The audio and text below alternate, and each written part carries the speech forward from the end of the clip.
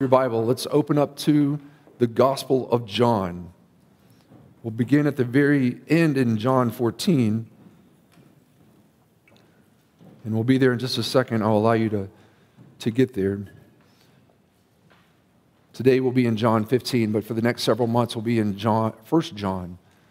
So this beloved disciple who walked with Jesus, who sat next to Jesus, who was at the cross of Christ, we will see his words as a seasoned pastor, a seasoned elder to the churches for these next several months.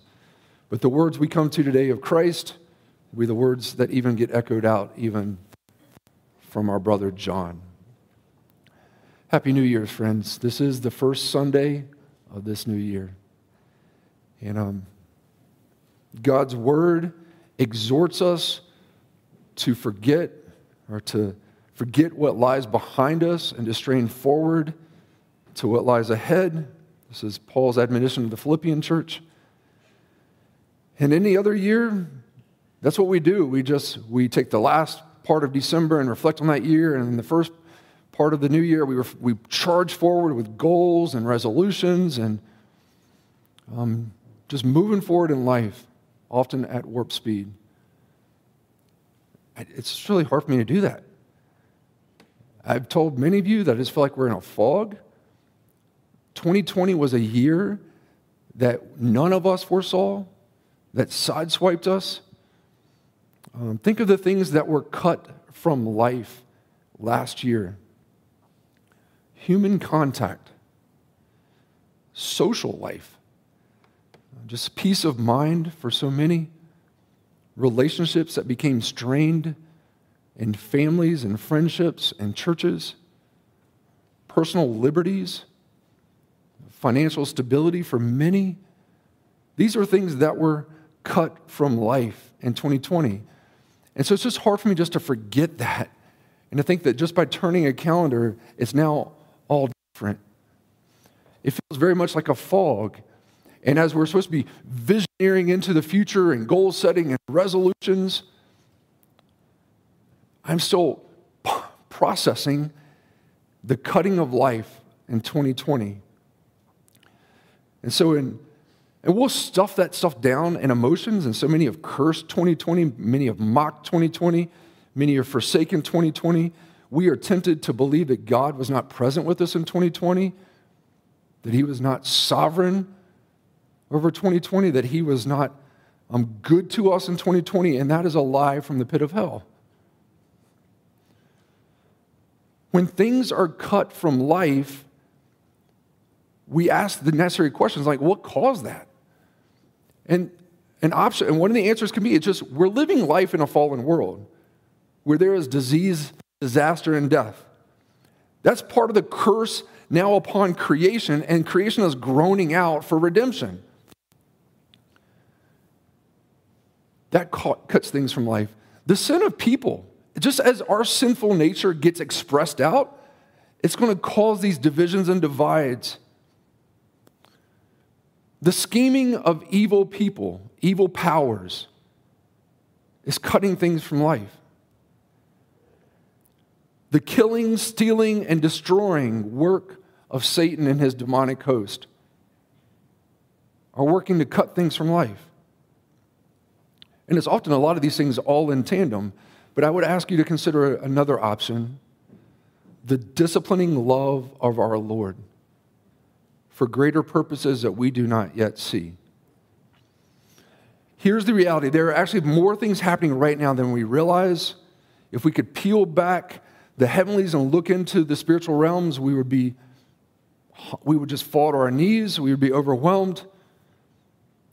There's a lot of things happening in these hardships and sufferings of this time.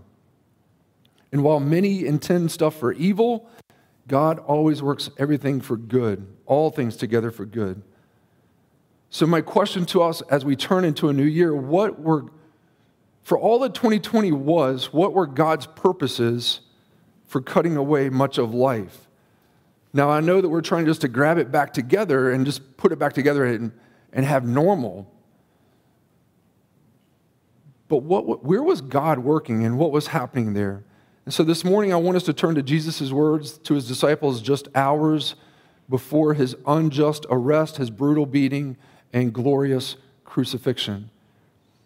John 13:17, for some of your Bibles, is going to be the upper room discourse. It's going to be a lot, for some of your Bibles, it's going to be a lot of red. It's a lot of red letter chapters here because these are the words spoken by Christ to his disciples. It's all the Word of God. But look at John 14, verse 31. These hours before his unjust arrest, brutal beating, and glorious crucifixion. Rise, let us go from here. He is with now the 11 disciples. Judas has exited to go betray and to get the band to go identify Jesus. Perhaps Jesus says, rise, let us go from here. Perhaps they lingered a little longer there in the upper room as he gave that command and he continued teaching. Or perhaps at this point they actually did rise and they were walking and talking at the same time. That they left the upper room, began the walk across the city of Jerusalem, down the Kidron Valley, up to the Garden of Gethsemane on the Mount of Olives. They may have passed the great golden vine that decorated the door to the holy place of the temple. And they definitely would have seen different vines growing close to the city walls, stretch along it. The imagery that's now going to come in chapter 15, they are familiar with. It's probably unfamiliar to us, but it's familiar to them. And they may have seen it as he was talking, as they walked, or even if he was still in the upper room, this is what would have come to their mind. Please come to me, John 15. We'll be in the first 17 verses. These are the words of our Lord. I am the true vine, and my Father is the vine dresser. Every branch in me that does not bear fruit, he takes away. And every branch that does bear fruit, he prunes, that it may bear more fruit. Already you are clean because of the word that I have spoken to you. Abide in me, and I in you. As the branch cannot bear fruit by itself unless it abides in the vine, neither can you unless you abide in me. I am the vine, you are the branches. Whoever abides in me and I in him, he it is that bears much fruit. For apart from me, you can do nothing. If anyone does not abide in me, he is thrown away like a branch and withers, and the branches are gathered, thrown into the fire, and burned. If you abide in me and my words abide in you, ask whatever you wish, and it will be done for you. By this my Father is glorified, that you bear much fruit and so prove to be my disciples. As the Father has loved me, so have I loved you. Abide in my love. If you keep my commandments, you will abide in my love, just as I have kept my Father's commandments and abide in his love. These things I have spoken to you, that my joy may be in you, and that your joy may be full. This is my commandment, that you love one another as I have loved you. Greater love has no one than this, that someone lay down his life for his friends. You are my friends if you do what I command you. No longer do I call you servants, for the servant does not know what his master is doing, but I have called you friends. For all that I have heard from my Father I have made known to you. You did not choose me, but I chose you and appointed you that you should go and bear fruit and that your fruit should abide, so that you, whatever you ask the Father in my name, he may give to you. These things I command you, so that you will love one another. We will pause, even though I don't want to. These words are life. These words are so rich and full. In John chapter 6, Jesus says, the words that I have spoken to you are spirit and flesh, or spirit and life. The flesh is of no help at all. It would take, this very passage could be a sermon series through this entire season. But for this morning, I just want us to hear these words into this new year and consider again our life in Christ. What do you want to do into this new year? I mean, do you have the goals and the resolutions and everything that's setting out? Verse 5, apart from me, you can do nothing. So for all that we want to do, Christ just quickly says, apart from me, you can do nothing. Well, Derek, what does this mean? There are many people who do many things who don't know and love Jesus. Unbelievers, well, they're not frozen. They're continuing on in ordinary, everyday activities. Unbelievers are shaping culture. They're leading society. And one of the things that we always do as a family, and I'm trying to always beat Roman on this, is we always count the number of Teslas we see on the road. We saw a lot more in Arizona than we see in Roanoke. So you can get number of Teslas. Elon Musk is a business tycoon, a designer, an engineer. Man, the Lord has wired his brain in such a way to invent and conceive things. It's Tesla, SpaceX, like he's going beyond the atmosphere. Neuralink, open AI, artificial intelligence. He's named by Forbes like one of the most world's powerful people. He doesn't believe in God. He believes we're living in a simulation.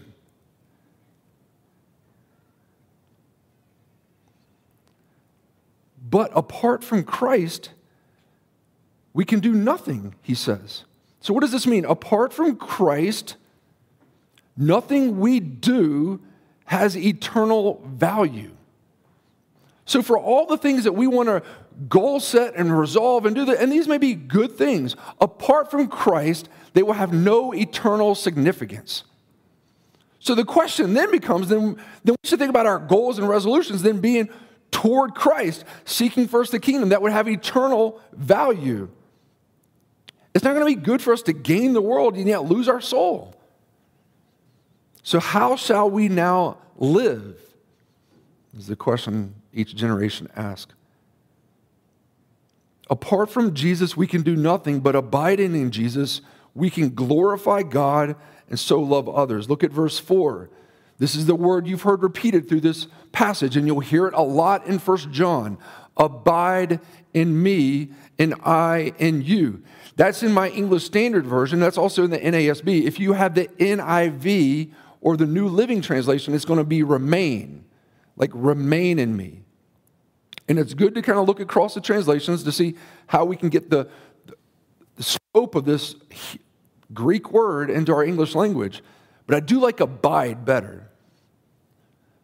To abide means to live or to dwell in a place. And that's why we have the word abode.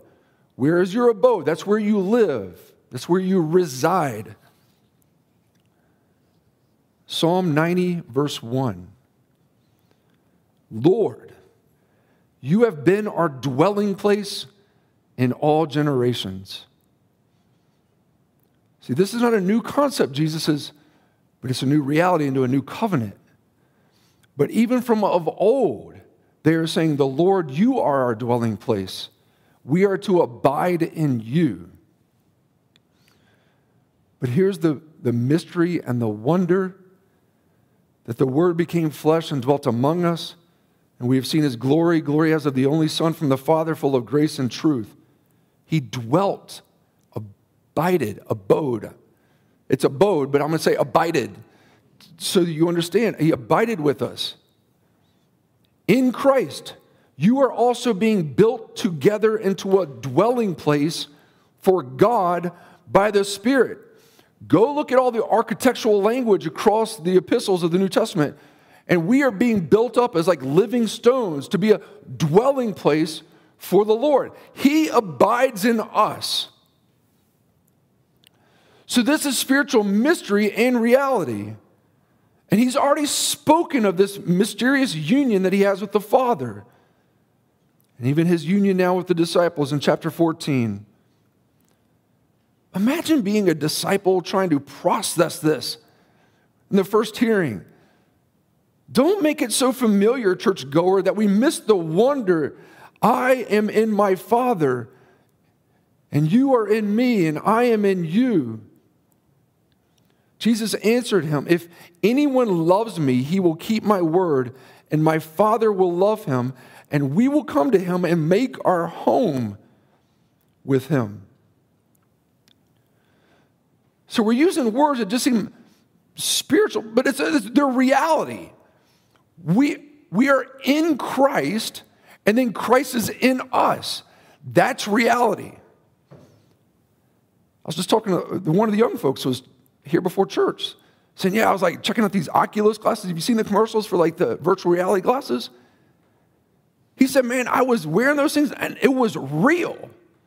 And I took it off and reality felt less real than what I was just in. And I'm like, dude, you want me to go old man on you now?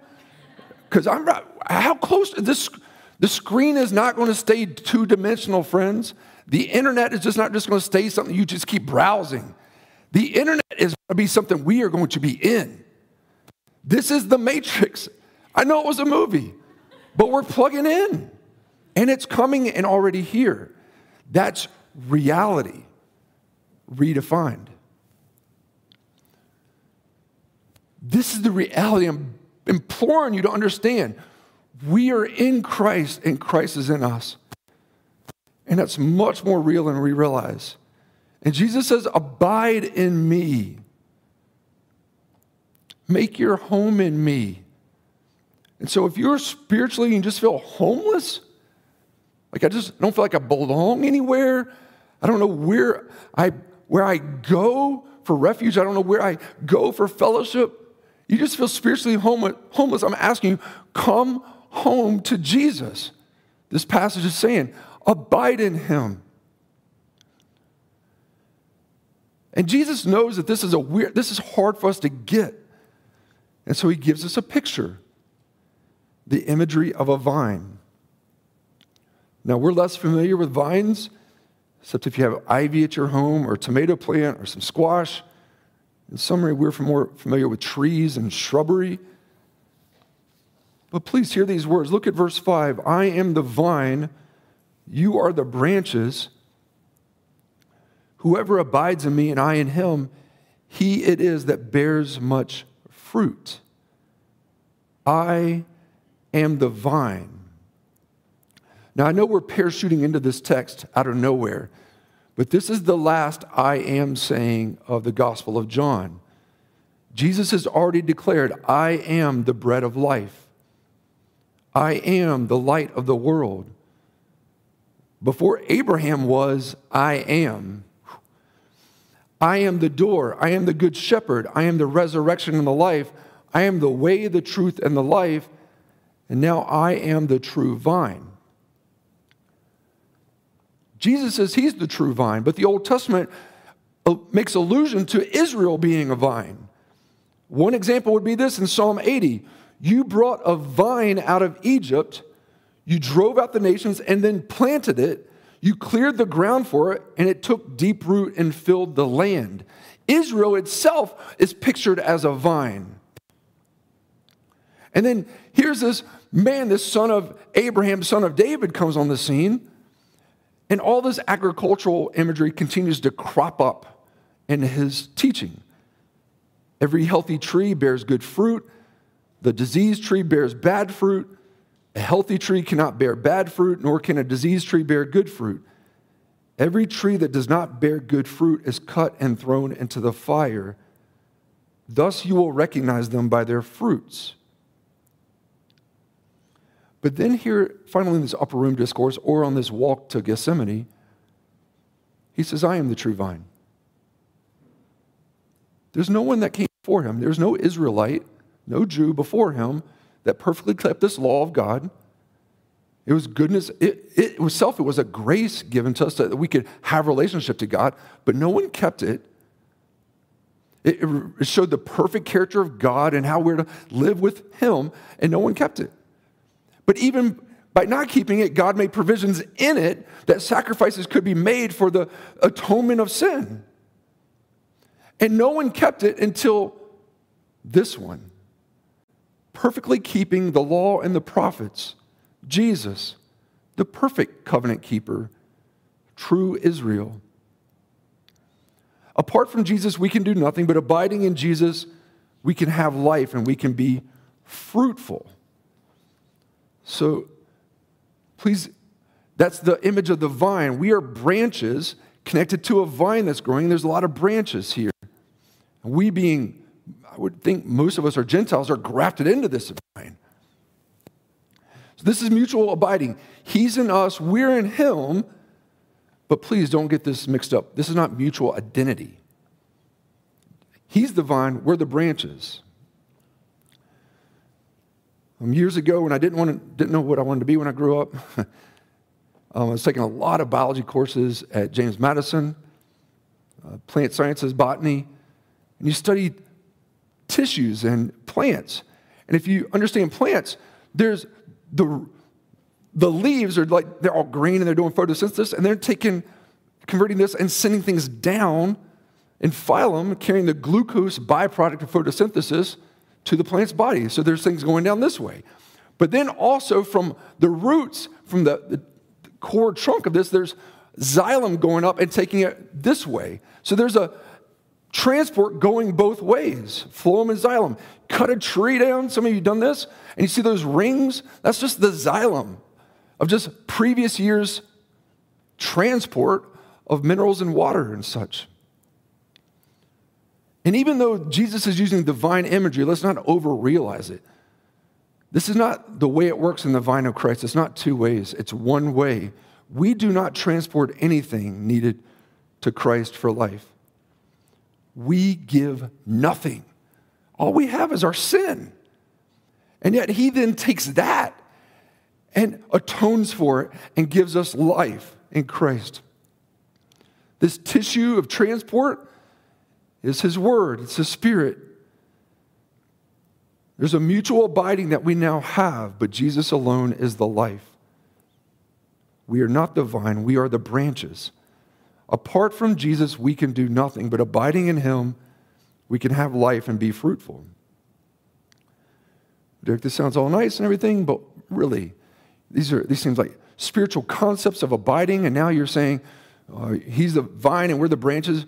What does this practically mean? And to this, Jesus gives us his own directives. Let me not fill in the gaps for Jesus.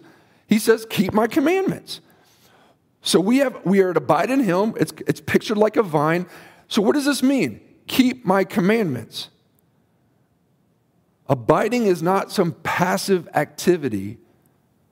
It's active obedience. Let me give you another science example. If you've seen like crystals grow in water, they're just kind of there and it kind of grows from the outside in and just added into it. That's not us. That's inorganic, outside onto growth. This is growth from the inside, organic union to Christ. If you keep my commandments, you will abide in my love. Verse 10. Just as I have kept my Father's commandments and abide in his love. But Derek, these words I don't actually particularly like. Commandments, obedience. It sounds too much like legalism that I'm just trying to escape from my childhood church or whatever. We have a wrong understanding of obedience. Obedience is never a duty if it's to someone we love. Obedience is never burdensome duty if it's unto someone we love. And if the Lord is calling us to obey, and you get hung up on that, just quickly keep reading the verse. Just as I have obeyed my Father's commandments, just as I love my Father. Don't miss the last part of verse 10. Jesus kept his Father's commandments, and this is how Jesus abided in his Father's love. We cannot be disciples of Jesus and not obey him. We can cry out, Savior, Savior, but if he's not Lord, Lord, we don't know who he is. But Derek, I still feel a little uneasy about this because is this just going to be harsh taskmasking upon us? No, do you see what he then says in verse 14? He is the king, but what does the king also say about us and him? You are my friends if you do what I command you. Jesus is both king of all and yet friend to us. These are not burdensome commands. Well, Derek, just then give me the list. If Jesus can be my friend, what are the commandments I need to do? A new commandment I give you, John 13, that you love one another just as I have loved you. You also are to love one another, and by this all people will know that you are my disciples if you love one another. This is what he commanded his disciples after and as he was stooped down and washing their feet. Love. There's no list to remember and to check off. The command is love. And so, St. Augustine said, love God and do as you please. Oh, really? We get to do whatever? Love God. And so, loving God encompasses everything. And so, if we love God, we will do the things that God loves, and that will actually be obedience to Him.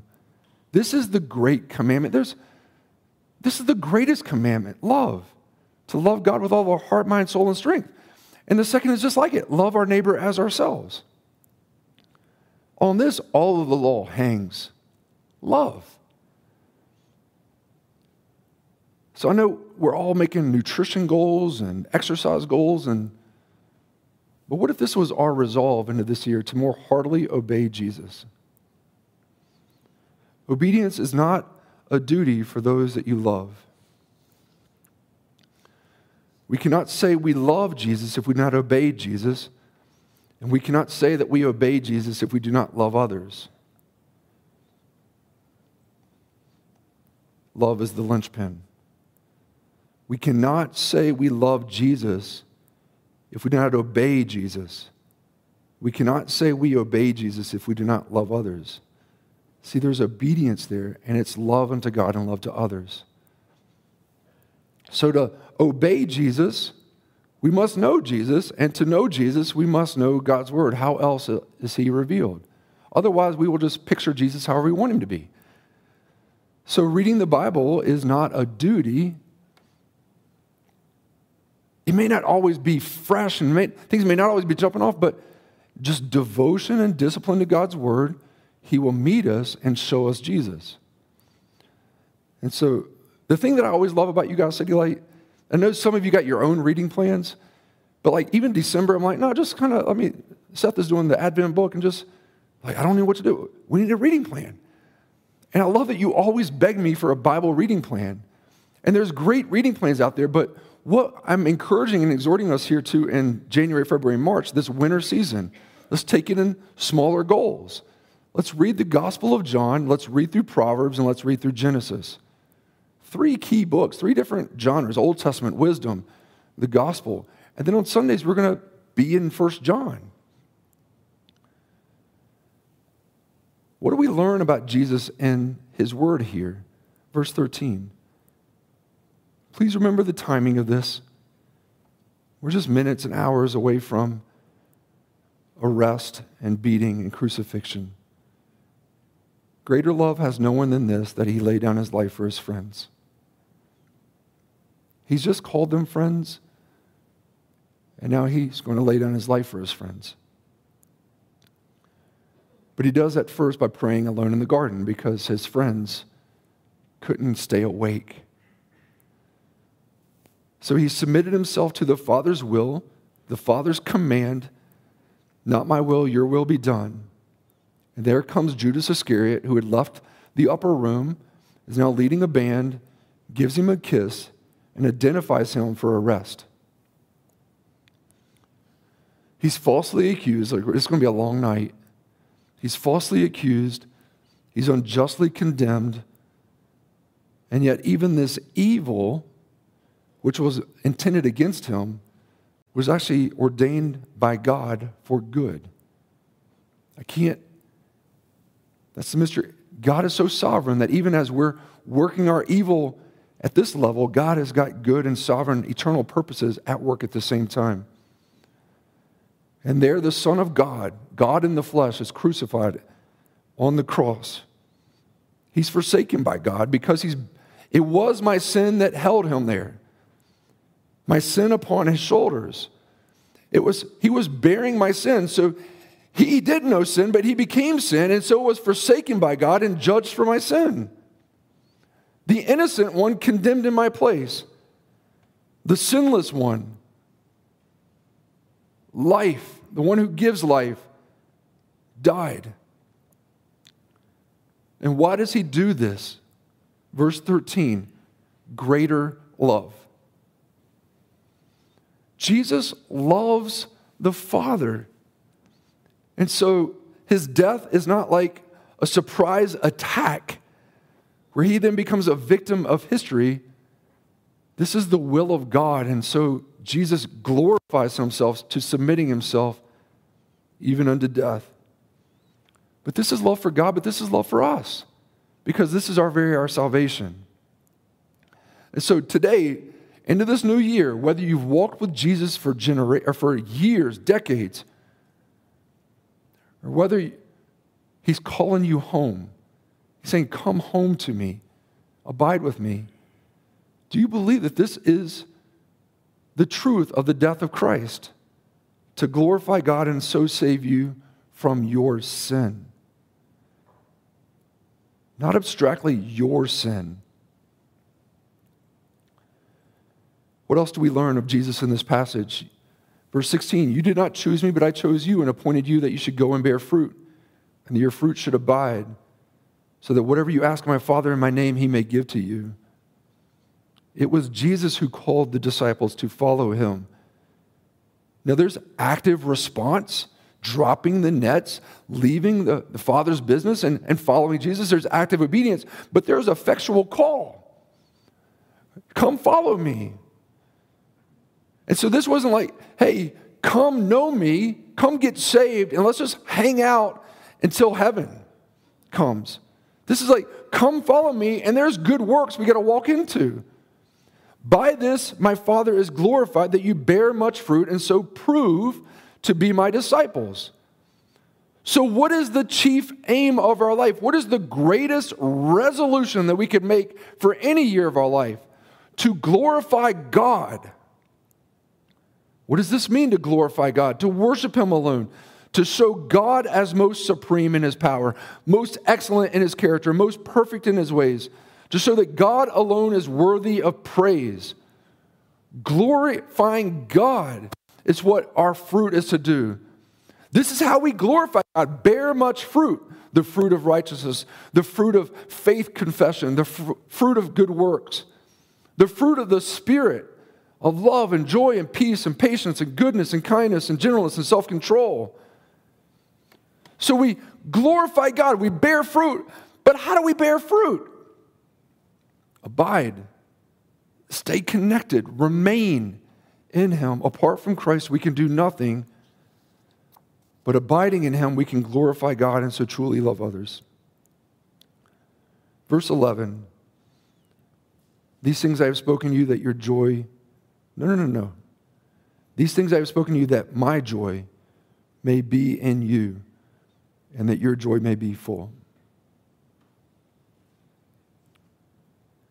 He's minutes and hours away from betrayals in the works, arrest, beating, crucifixion, and he's talking about his joy. By this, I want my joy to be in you, and so that your joy is full. We don't understand suffering. We approach suffering too much like the world. But Jesus approached suffering and saw God's purpose in it. So it was joy set before him to endure the cross and scorn its shame. Because how could you have joy for such a horrific death? Such condemnation, not only physical death, but spiritual condemnation for sin. How can you do that? Because it was glorifying God and saving us. Jesus has the joy of the Lord is my strength. I mean, are we just mouthing that? Or like the joy of the Lord? The Lord's joy is my strength. The mighty one who rejoices over us with gladness, who quiets us by his love and exalts over us with loud singing. Was 2020 a year of joy for you? We got sideswiped. I got sideswiped. Still careening, figuring out where the road is in front of me. My joy wanes the more that I don't realize God's love for me in Christ. So the more that I think about Jesus' love for me, the more his joy is in me. This is not me just trying to do positive thinking and trying to be happier. I'm trying to know and follow Jesus, to see him, to know him and his revelation. So my question here in John 15 on this first Sunday of the year is, why here? Why John 15 for the first Sunday of 2021? I've told you one reason is that we're going to be turning to 1 John into this new year. I feel feels foggy. I can't see far out. I can get the fog lights on and I've just got to slow down. I feel like I'm slowing down on Afton Mountain just to stay on the road. And you're perhaps feeling that in your life, in your workplace. And what 2020 has given us as a severe mercy is we needed to slow down. So I can't see there, but as I just even see where the Lord led us in Scripture, I felt all right, now we're going to let's pivot back to the New Testament. We've been in Paul and Mark and Luke, and we've not been in John. And just this John, as Christian and I were talking, 1 John is just not only fits in the palette of preaching the whole counsel of God for us, but I'm looking forward to just having John in his later years, and not only an elder in the church, but an elder in the church, speak to us. And you just kind of hear Christ exude from him because he's abiding in Christ. He's a beloved disciple, and I think many of us need to know more so into 2021, our belovedness in the Lord. And I think a second reason is we need to realize our union with Christ.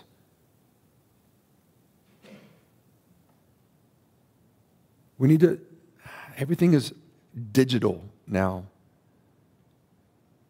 Everything is distanced. And I think we need to understand the closeness, the organic spiritual life that we have in Christ and he in us. He is the vine and we are the branches. Apart from him, apart from Christ, anything we do in 2021 will be for nothing. But if we can learn to abide in Christ, may we bear fruit for the glory of God and the good of others. Was 2020 a fruitful year for you? Was 2020 fruitful for our church? I can bullet point that answer down. I can count the many blessings, the unexpected surprises and blessings of last year, because it was in God's sovereignty. I mean, even Israel in exile experienced the common good graces of the Lord in Babylon. But if I were to read this passage, John 15, I look at 2020 as more of a pruning year. It seems that we were all just getting cut. Just things were getting cut out. And so what was the purpose of this cutting? Verse 2, every branch in me that does not bear fruit, he takes away. But every branch that does bear fruit, he prunes that it may bear more fruit. And this pruning literally means trim clean. Just like take a tomato plant and get those suckers off so that it can do better fruit, bigger tomatoes. I mean, our tomato plants over in that garden were wild this past summer because we didn't tend it well. I mean, Christian's garden is like standing straight up and like fruit just, me and Stacy's garden is like jungle. Maybe a tomato in there, but too many things that just didn't get pruned off in time. Too many nutrient diverting shoots. Too much irregular growth. And so God prunes us for greater fruitfulness. The Lord disciplines the one he loves. Pruning is not pleasant, but necessary, not always understandable, but purposeful. So I know we want to turn the calendar and think, oh, finally a new year, let's just get it back to normal. I know I want to forget what lies behind and strain forward to what's ahead, but I'm still processing. I'm not just going to let a turn of a calendar change. I'm still processing what's been cut. And how is it being done by the Lord as a pruning in my life and in our church, in the American church, church worldwide? I pray for greater fruitfulness. Now, the agriculture that I understand of the day, sometimes you prune, and it takes like years to actually see the effect of what's happening. But there's also another cutting that happens in verse 6. If anyone does not abide in me, he is thrown away like a branch and withers, and the branches are gathered, thrown into the fire, and burned. Apart from Christ, there is no life and no fruitfulness. Apart from Christ, one is thrown into the eternal fire of hell. I think if you know me, I'm not here sandwich board guy, like fire and brimstone, like trying to scare you into heaven by telling you the torments of hell. But woe to me if I don't warn you. Woe to me if I just want you to like me, just tell you what you want to hear. But these are the words of Christ.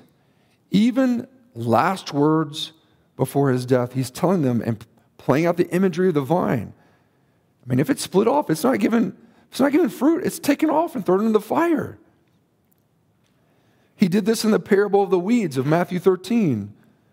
Just as the weeds are gathered and burned with fire, so will it be at the end of the age. The Son of Man, these are Jesus' words, the Son of Man will send his angels and they will gather out of his kingdom all causes of sin and all lawbreakers and throw them into the fiery furnace. And in that place there will be weeping and gnashing of teeth. Then the righteous will shine like the sun in the kingdom of their Father. He who has ears, let him hear. Hell is real. You can put goggles on and think you're getting into reality. That's virtual reality. But there is a hell that's very present and very real. And there are many who've passed this earth who are now experiencing its eternal torment. Presently, right now. Souls who are experiencing weeping and gnashing of teeth. And I will say this, that what we believe about hell really reveals what we believe about the cross of Christ. If we minimize our sin, then we will be dismissive of hell. God is loving. He will not cast anybody into eternal torment. Well, the cross isn't going to make sense to us. It's going to be a mystery. Why would the Father send his Son to die if we're just not that bad? And at very best, the cross will just be some life example of bravery. It won't be glory. But if we see that our sin is cosmic treason and deserving of the righteous judgment of God, then we can only affirm the reality, the eternality, and the horror of hell. And the scandal of God's sovereign mercy is not that he doesn't save everyone, but that he saves anyone. That's what one pastor has said. And so then I look to Christ and his cross, and I see there's no other way out for me. There's no other salvation. And I can repent of my sin because I see that it's paid for. And I can believe upon him because I see that my Savior died for me and that he rose from the dead and he is Lord. 2020, big picture, was more of a pruning year. What will 2021 be like in your life and in the life of our church? Will it be more pruning?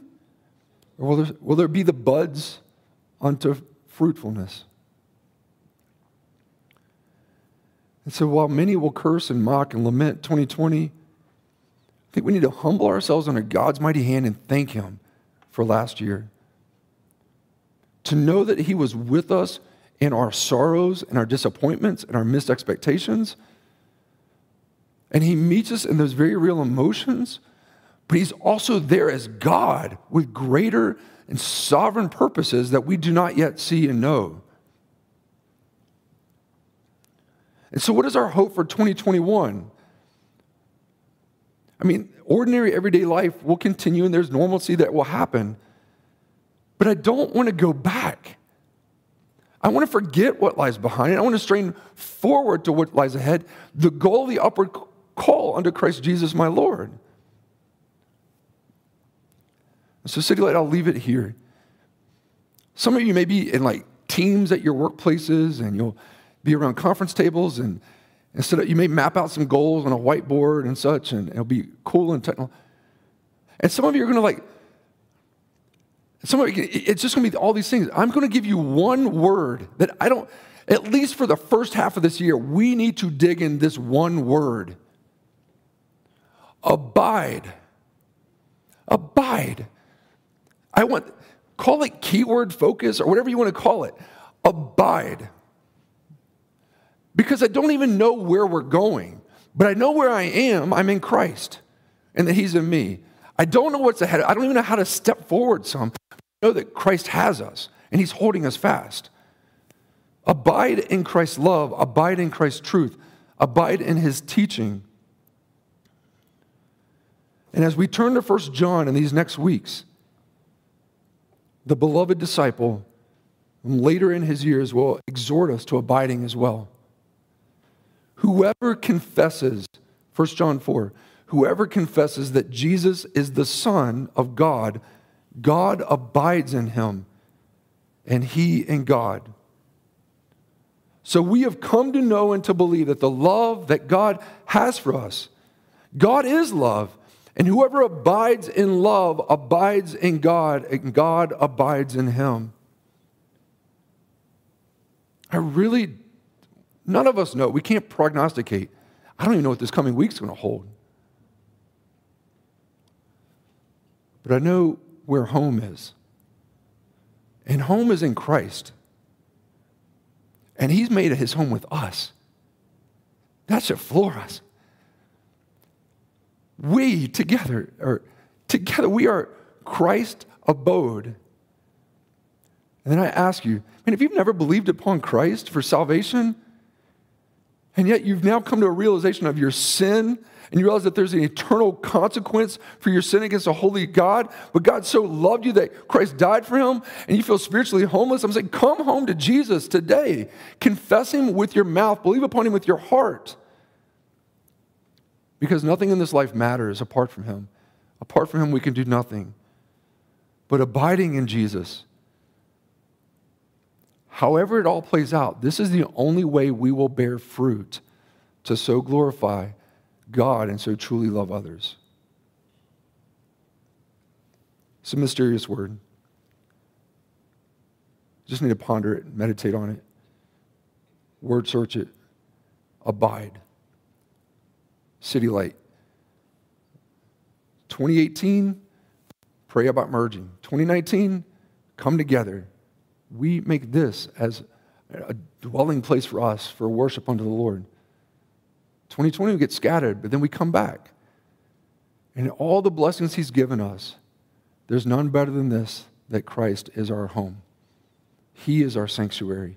He is our refuge. Let us live into the wonder that he's made us his dwelling place. Let's pray.